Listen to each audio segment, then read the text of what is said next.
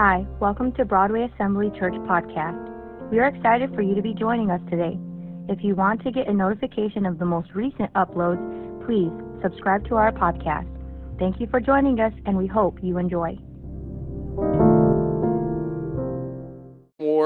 They came unto the iron gate that leadeth unto the city, which opened to them of his own accord. And Brother Greg, before service, he was telling me that he had great insight here that the Lord was the first one to have automatic doors. You know how we have automatic doors when we go in different places? The Bible beat us to it, right? Verse 10, which opened to them of its own accord, and they went out and passed on through one street, and forthwith the angel departed from him. Verse number 11, and when Peter was come to himself, he said, now I know of a surety, now I know for certain, that the Lord hath sent his angel, and hath delivered me out of the hand of Herod, and from all the expectation of the people of the Jews. And when he had considered the thing, he came to the house of Mary the mother of John, whose surname was Mark, where many were gathered together praying. And this is the people that are praying from verse number 5. They're having a prayer meeting at John Mark's mother's house. And as Peter knocked at the door of the gate, a damsel came to hearken. A young girl came to the door named Rhoda.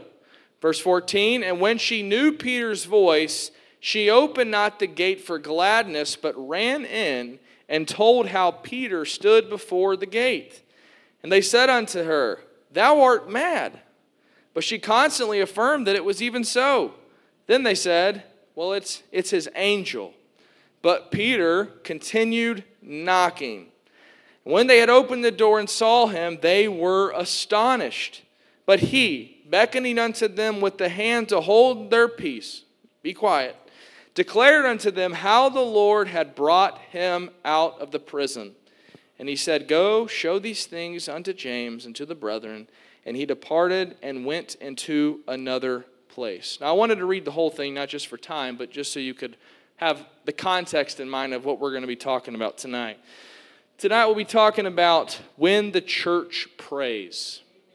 When the church prays. If you look at verse 5, it says, prayer was made without ceasing of the church unto God. Okay? Now the Bible repeatedly reveals the power and possibilities that are available through prayer. Now what is prayer? Prayer is simply communication with God. It is talking directly to God. And from the beginning of human history, as we have recorded for us in the Scriptures, we know that when people pray, stuff happens, right? The Bible talks about God intervening, God changing his mind, God performing certain miracles, God delivering, God doing wondrous things that are hard for our minds to even comprehend. Now in the Bible, we see individuals that pray. In Mark chapter 1, the story is told of Jesus, an individual that rises before the day and he goes to a solitary place. And what does he do? He prays. You guys have been going through Daniel, and in Daniel chapter 6, Daniel, in response to the decree of Darius that outlawed petitions being asked of God, Daniel went to his house, knelt before an open window, and he gave thanks to God 3 times a day. He was an individual praying. So in Bible, we see individuals that pray. Okay, we know that to be the case. But there is something especially powerful when a group of God's people pray together.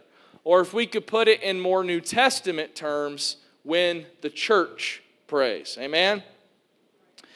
We see the church praying on a number of occasions as we turn to the New Testament. If we just go right through the book of Acts. The earliest disciples in Acts chapter 1, they gathered in an upper room, and they were waiting earnestly for the promise of the Father that Jesus had talked about right before his ascension.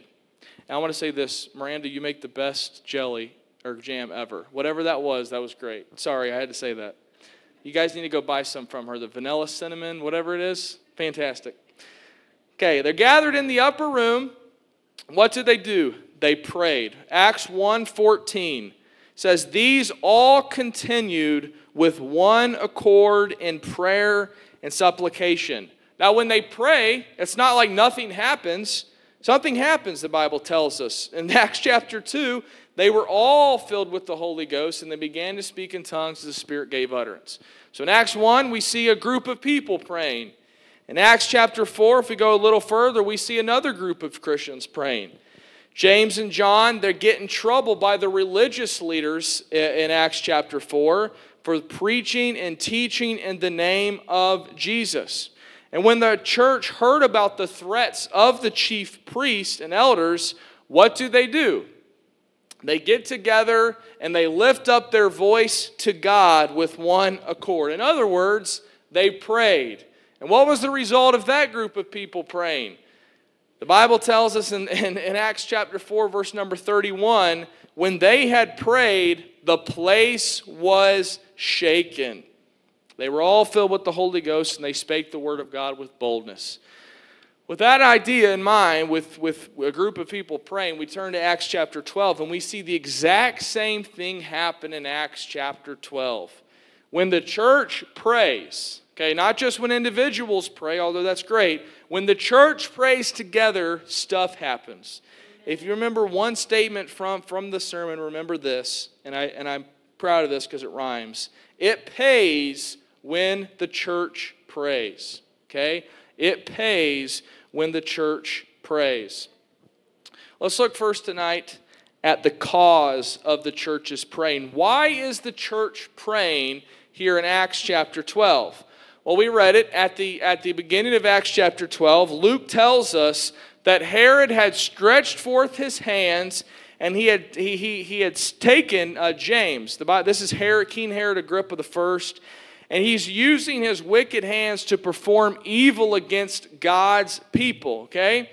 And what it seems like Herod's strategy is, it's not necessarily to attack the church at large, but it's to attack certain key individuals that are there in the church. So he goes after James. And this is James, the brother of John. This is not James, the brother of Jesus, who is later converted, who wasn't a believer during Jesus' lifetime. This is James, one of the original 12, and the Bible tells us, verse number 2, that he killed James with the sword. Okay, that's another way of saying he was beheaded. Now, the Jewish leadership at that time was a sick, perverted group of people. Okay, and instead of being shocked at this behavior, okay, instead of being like, oh my goodness, I can't believe that you would stoop to such depths that you would kill a man because of what he believes and teaches. No, that they applauded it. They were excited about what had happened to James, right? They were pleased with it, the Bible says. And so Herod, being the politician that he is, wants to keep that applause going, right? And so what does he do? He's like, well, if they were proud of me for killing James, they're probably going to be proud of me if I do the same thing to Peter. And so they take Peter, he gets him arrested, he has him guarded by 16 men, as we said, and he was going to make a big spectacle of Peter. He was going to bring him forth before the people, and he was going to do the same thing to Peter as what had happened to James, okay? But the difference is this, there was a delay, okay? Peter was arrested during a specific time. It was during the festival of unleavened bread. And so Herod, even though he was mean, doesn't mean he was necessarily stupid, right? And so he didn't want to mess up a whole festival by killing a man in front of all the people. And so he was going to wait to the end of that festival, and then he was going to put Peter to death. Okay? So the festival, this feast, normally lasted a week. Okay? And so we don't know when Peter was apprehended and put in prison, but it was sometime during that week. And he was going to be killed toward the end of it in the same fashion that James was. So this is the context behind the church's praying for Peter. The church isn't like, all right, we're going to randomly go around and pray for different people of the church. All right, tonight's time we're praying for Peter. Tomorrow night we're going to pray for Brother Gary Smith. We're going to pray for him. No, it's not random. They're praying for Peter because of this situation that has happened, that he's in prison. Can you put yourself in Peter's position tonight? Anxious. You're in a prison. This is a festival taking place. You hear a bunch of people outside that are happy, having a good time. He's certainly anxious, right? You're about to die. Even Christians, face anxiety. He's awaiting the end, what is probably going to be the end of his earthly existence with the sword. Now, many people in here tonight, probably most of us, will never be physically persecuted for our faith in Jesus Christ, unless things, continue changing drastically. But physical prison isn't the only kind of prison that Christians can find themselves in, okay? And the other types of prisons that Christians find themselves in, as I'll mention a few in just a second, they're just as real, they're just as harmful, they're just as serious as the prison that Peter found himself in. Okay? What's an example of a type of prison? Well, some people find themselves in a prison of bitterness. Okay? We may become bitter at God. We're doubting His sovereignty. We're questioning, why did He allow certain things to happen?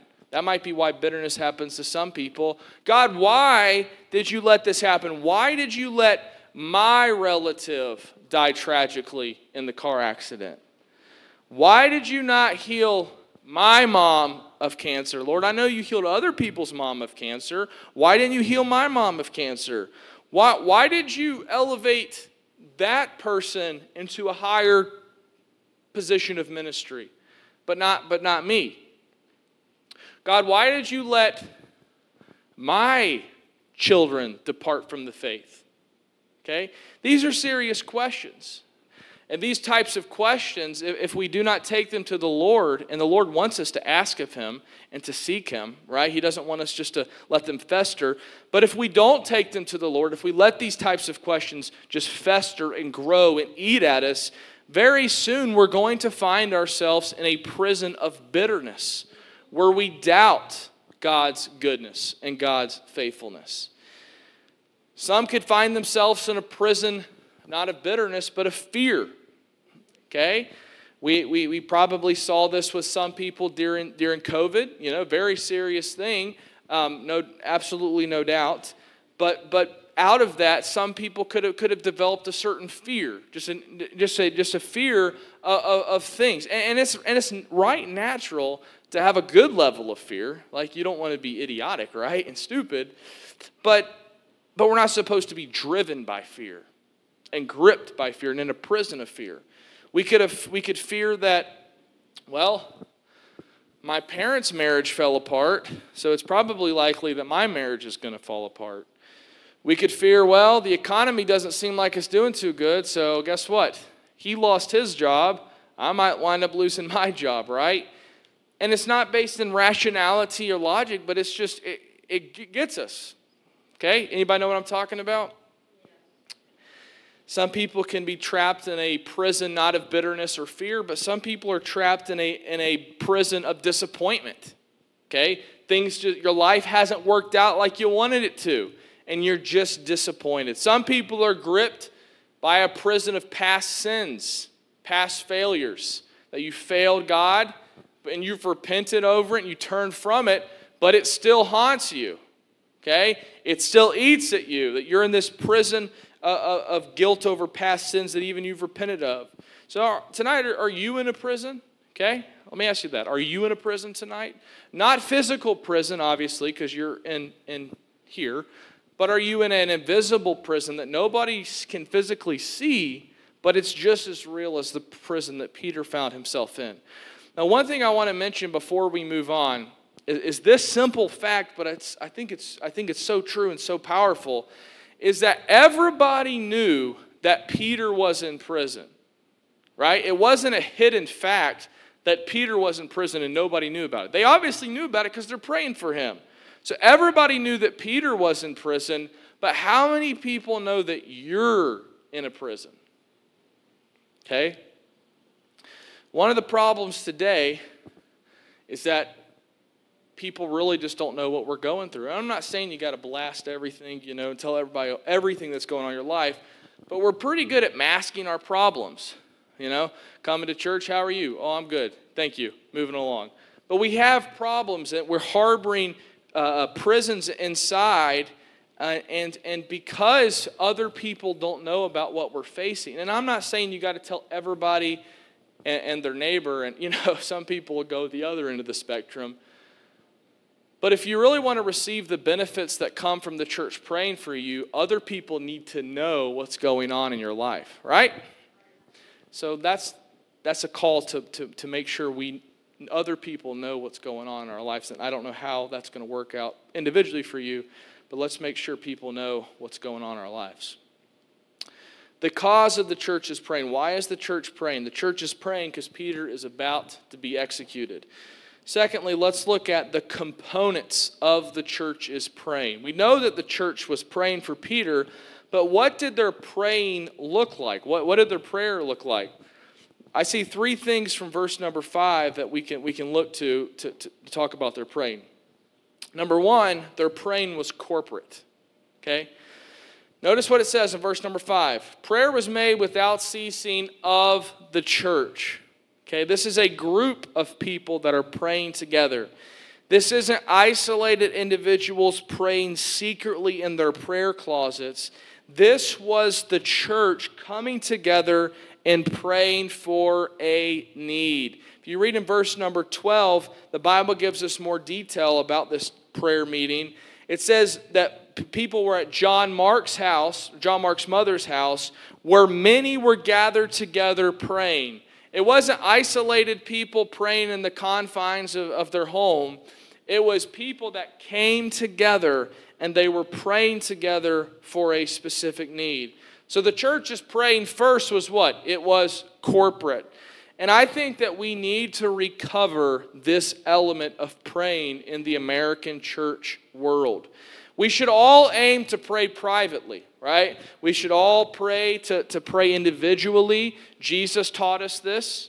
When you pray, you need to go into your prayer closet, shut the door. Jesus exemplified this. He didn't just teach, but he did what he taught, right? But there needs to be times when we come together and we pray together as the people of God. I've read it a couple of times, but it's a powerful book. Jim Cymbala's book, Fresh Wind, Fresh Fire. I encourage you, if you haven't read that, to read it. But he tells the story of a man from New Zealand who came to his church. And he spoke very briefly, didn't preach, but he just gave this statement at the end of one of his services. And this is what he said. He said, "You can tell how popular a church is by who comes on Sunday. You can tell how popular the pastor is by who comes on Sunday night. But you can tell how popular Jesus is by who comes to the prayer meeting." I was like, wow, that's powerful, right? Do we believe in the power of corporate prayer? And I love that Broadway has time set apart. And again, I know that our schedules are different than they were 30 years ago. Okay, we live in a different culture, different country. People are busier, and so I'm not casting stones at anybody. Please don't take that. I'm thankful that Broadway has time set apart. And if you don't know, the women's prayer is 6:30 on Thursday nights, and men's prayer is 8 a.m. on Saturday morning. And honestly, that's one of my favorite times of the week, because as a person that has newborns, it's hard to find time when you can just talk to God quietly without daddy, and look at this, what I just built. Okay, finding time to pray, and not just praying by myself, but praying and hearing other men pray is a powerful thing. And I'm going to encourage you to that. Let's recover that. Let's make that a vital part of our Christian experience, that we be a people that prays together. Not just at these times of prayer meeting, but even at the church. I'm grateful to be here in a Pentecostal church where we have altar calls and times of prayer. Let's not take that for granted. Let's take advantage of that and pray together for different individuals that are going through things. So the the church's praying was corporate, but secondly, it was committed prayer. If you look in verse 5, it says, prayer was made without ceasing. Prayer was made without ceasing. Now, this word, this expression, doesn't just mean that they just kept praying and praying and praying, and not focusing at all whatsoever. People can pray without ceasing, but it not have any emotion or any heart in it.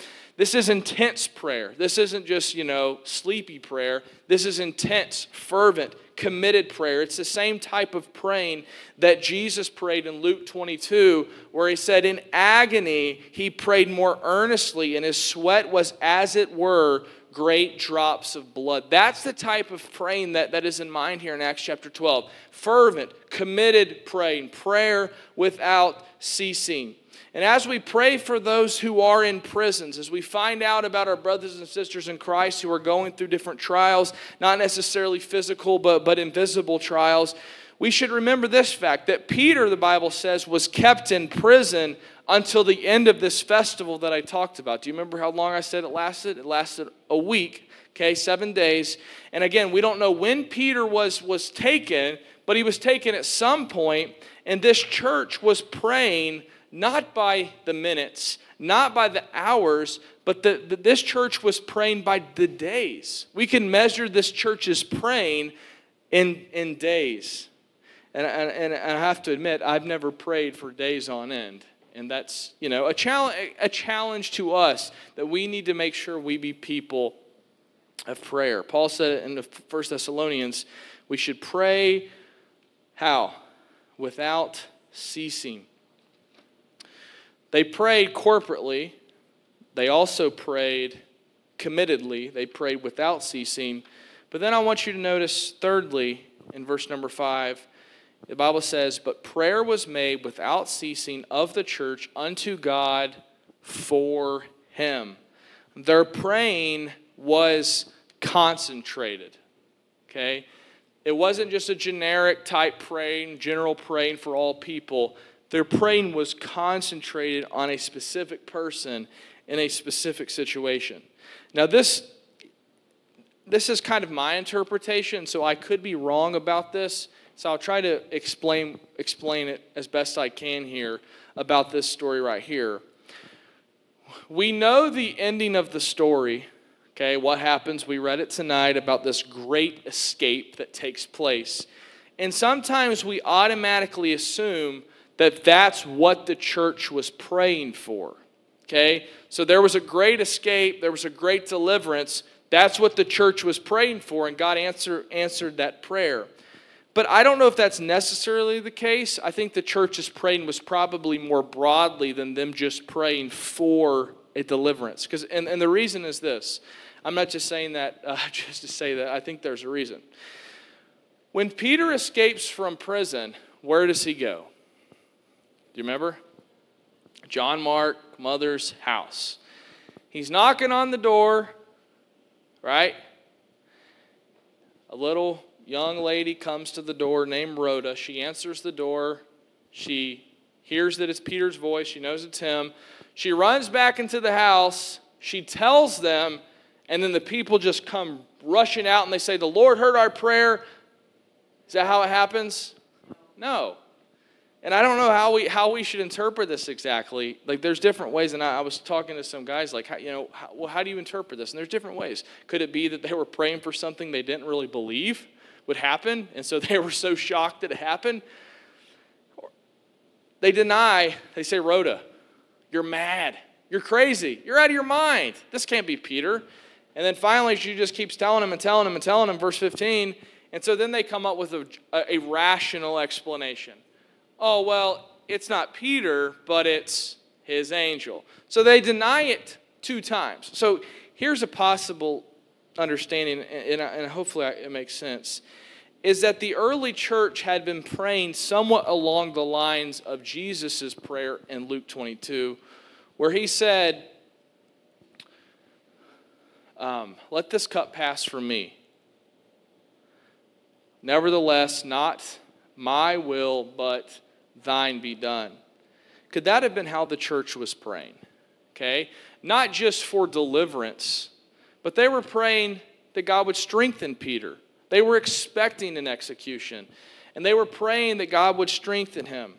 You see, sometimes God allows a Herod to kill a James, while soon after he intervenes to prevent him from killing Peter. And what is the question that we ask when that happens? Why? Was God more loving to Peter than to James? Okay. Well, of course not. Did the church really get a hold of God for Peter? But they failed to touch God, get in touch in God for James. I don't think that's the answer. If we try to ask these types of questions, we can drive ourselves, insane, and ultimately we must rest in the goodness of God. But could this also be an example of that great principle in Scripture given to us in Ephesians chapter 3, where Paul says that God is able to do, I know you know this, exceeding abundantly above all that we ask or think? Could it be that this is an example of that? This is an illustration of that the church isn't really asking for God to deliver Peter from prison because they're expecting him to die based upon their reaction. And God says, you know what? This time, I'm going to do something far beyond what you even asked or thought. Friend, whatever the explanation is, it pays when the church prays. Now tonight, whatever your prison is, I can't promise you that God's always going to free you from the prison that you're in. And instantly. James was beheaded. Okay? The church prayed for him, don't you think so? Or do you think the church is like, no, we're not going to pray for him. We want to pray for Peter. No, they prayed for him, and he was beheaded. Good Christians die of cancer. Faithful saints battle depression. Godly believers' children depart from the faith. Okay? These are the realities of life. But in the midst of all of these types of prisons that we might find ourselves in, you might find yourselves in, I can promise you that in the midst of it, God will be good, and God will be loving, and God will be faithful, and we must trust in Him. Not give up praying, because sometimes the answer doesn't come immediately. As we're going to talk about in just a second. We're almost done. We're talking about just a second. Sometimes the answer doesn't come immediately. Sometimes it takes a while for deliverance from the prison to happen. Amen? But let's keep praying and trusting in God. So how should we pray as a church? We should pray corporately. Let's pray together as a people. We should pray committedly without ceasing, fervently, persevering in prayer for our brothers and sisters in Christ. But we should pray concentratedly. Okay, not just, Lord, help our congregation today. No, Lord, I pray for Brother Treadway. I pray for Brother Dale. I pray for all name people, name situations. Friend, that's what I'm trying to say. Let's pray with concentration for our congregation. Okay, we've talked about the cause of their praying. Why was the church praying?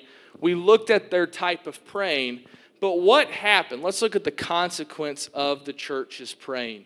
What could happen if a group of God's people gets together and they pray for a problem, they pray for a situation?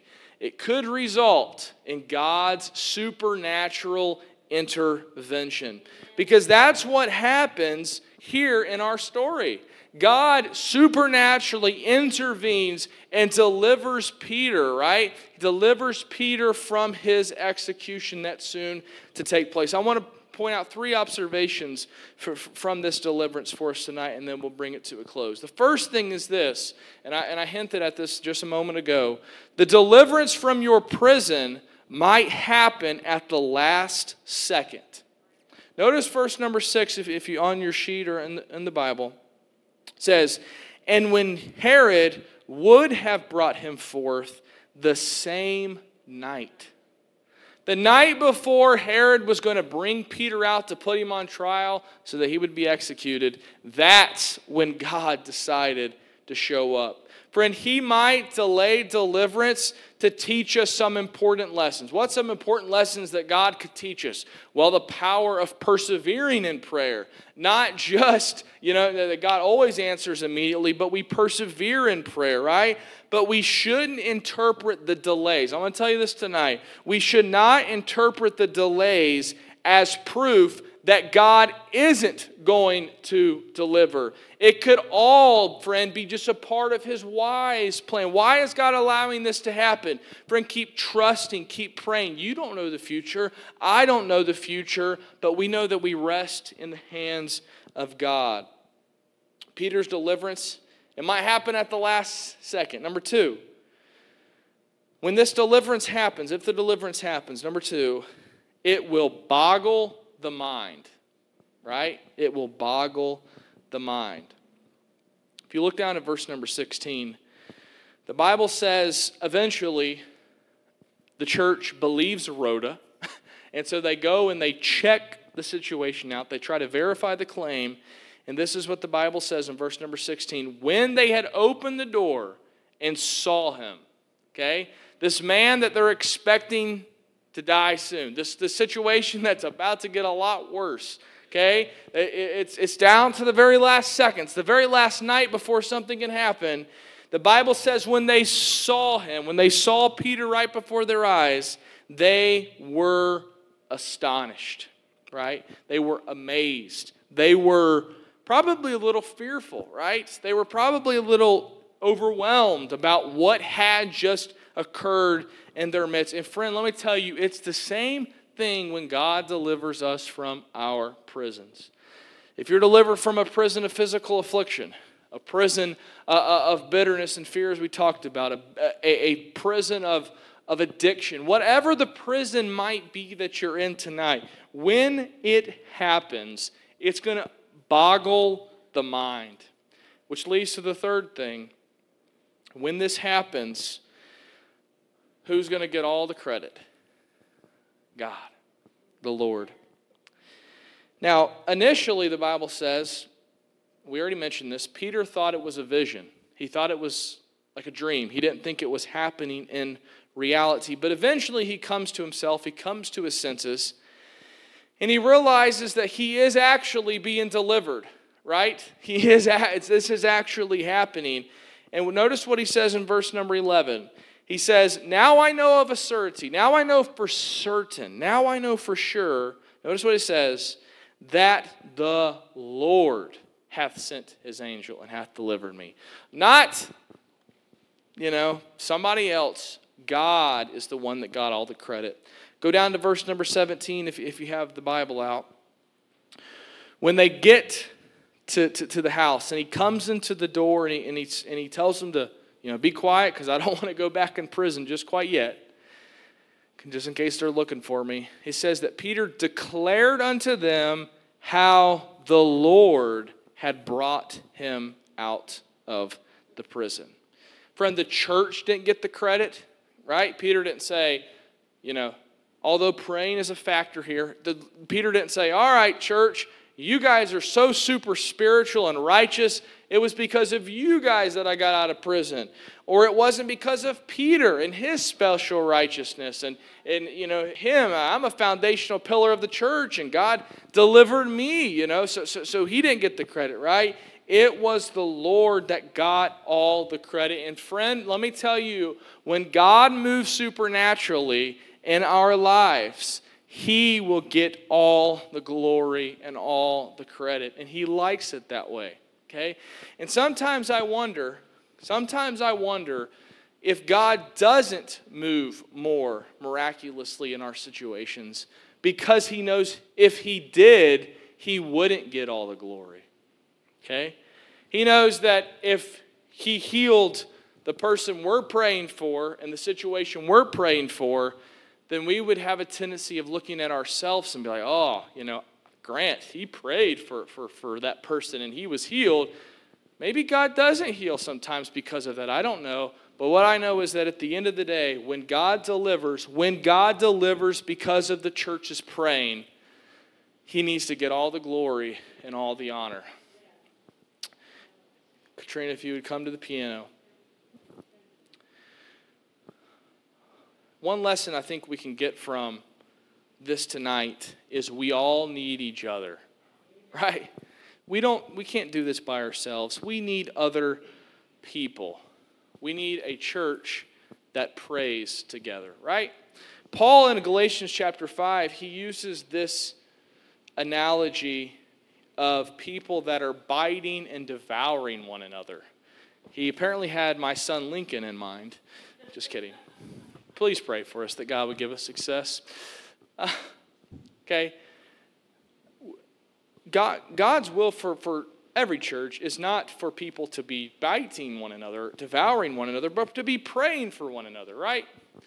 I was reading this morning, I'm reading a biography of Frederick Douglass, and powerful story, a man that was born into slavery in America, and then he escaped to freedom.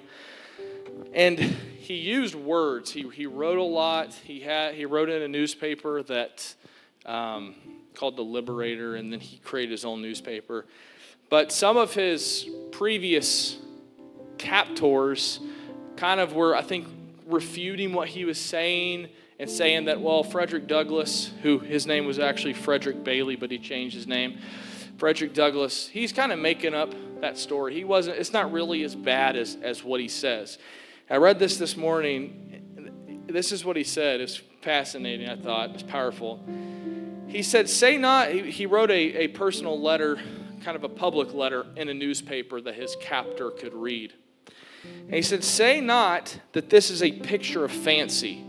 In other words, don't say that this is just made up in my imagination.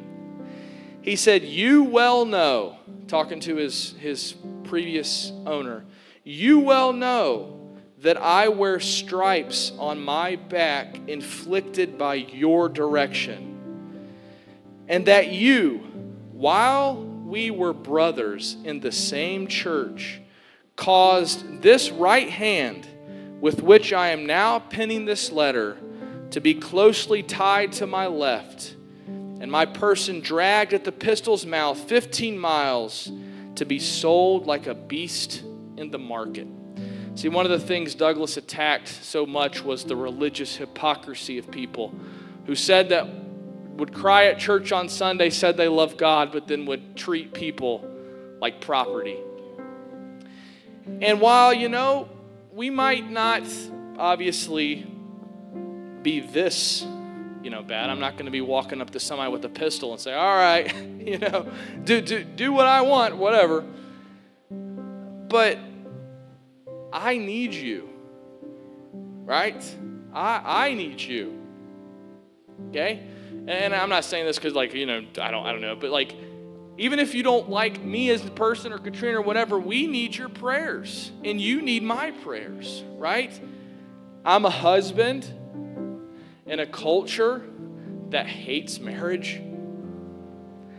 I'm a father of sons in a culture that hates masculinity.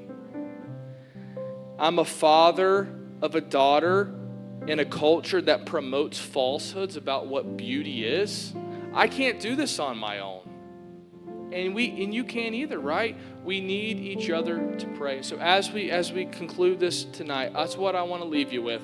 Let's be a church that prays together. Amen? Let's be a church that prays, that while we are brothers and sisters at this church, let's pray for one another. And let me tell you, if we do that, if we pray for each other, God's going to do some miraculous things.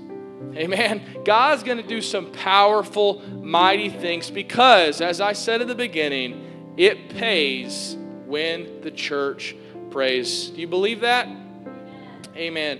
I don't know how you guys normally do it Wednesday night, but I think they said you guys may find a place to pray like we usually do. And so I want to invite you to the altar. And let's make that commitment that, Lord, I want to pray for my brothers and sisters in Christ. Amen. And I want to do your will in this hour. And so you guys have a good rest of the week in the Lord. And we'll see you on Sunday, Lord willing. But let's come talk to the Lord for a minute. And let's ask him let's be a church that prays together. Amen.